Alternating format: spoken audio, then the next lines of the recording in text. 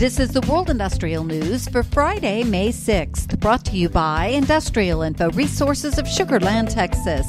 This newscast is sponsored by Aviva. Listen to part 4 of their podcast, Sustainability and COP26.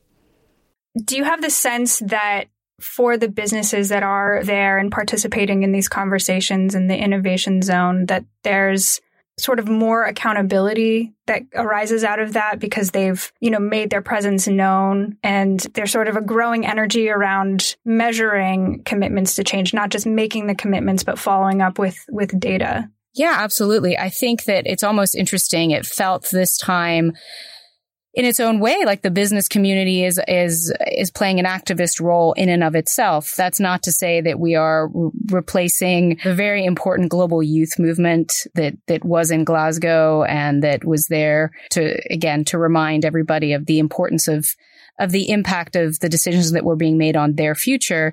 But I would definitely say that companies are not sitting around, business is not sitting around waiting or relying entirely on what gets decided from an international perspective.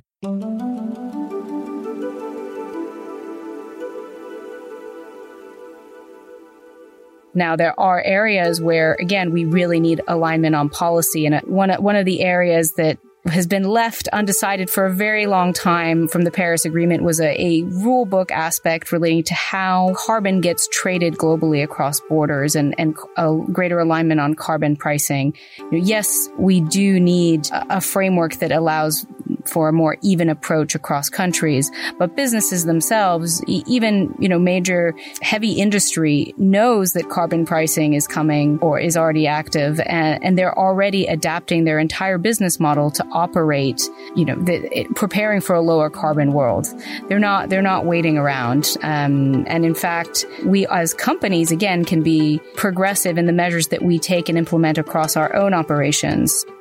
For example, what renewable energy, or the energy that we're using for our offices to fund our data centers, where we're developing products, where does that come from? If we do have a car fleet, is it an electric car fleet? There are all sorts of ways that businesses can use our own buying power to influence things, and we are. To hear the full podcast, search for IIR's Industry Today podcast on your favorite podcast provider. A new chapter opened this week in the seemingly never-ending saga of the Mountain Valley Pipeline. Equitrans Midstream Corporation, the lead partner in the project, said it pushed back the in-service start date of the 303-mile natural gas pipeline and raised its estimated cost to $6.6 billion. Stretching from northwestern West Virginia to southern Virginia, the MVP project is 95% complete and is expected to provide up to 2 million decatherms per day of natural gas from the Marcellus and Utica shale formations to markets in the Mid and South Atlantic regions. But since its inception, the project has been beset by litigation and unfavorable court rulings. By one count, since 2017, the project has garnered at least 56 civil court actions by landowners and environmental groups in Virginia alone. U.S. lawmakers took up a bill on Thursday that would make it possible to sue the Organization of the Petroleum Exporting Countries on antitrust grounds, a bill that opponents said would only heighten the geopolitical risk premium supporting the price of oil. OPEC Plus, a group that includes the core members of the production group and its non-member state allies, such as Russia, decided Thursday to put another 432,000 barrels per day of oil on the market come June. The decision was widely expected given the group's tendency so far this year to rubber stamp policy. Thursday's meeting to consider the June allotment took less than 15 minutes. The allotment, meanwhile, is far less than what many expect the economy needs, given the supply-side pressures that resulted from the war in Ukraine. Dominion Energy Incorporated continued to flesh out its $37 billion five-year growth plan following its announced results for the first quarter, with an aggressive focus on decarbonization and power grid enhancement. The company also pointed to as much as $73 billion of capital spending through 2035, with many of the same priorities. Unit additions account for the highest amount of investments of any project type from Dominion.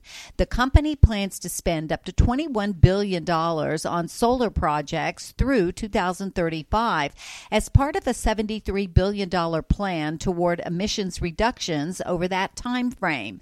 Dominion could spend another $21 billion on wind farm development in the same period.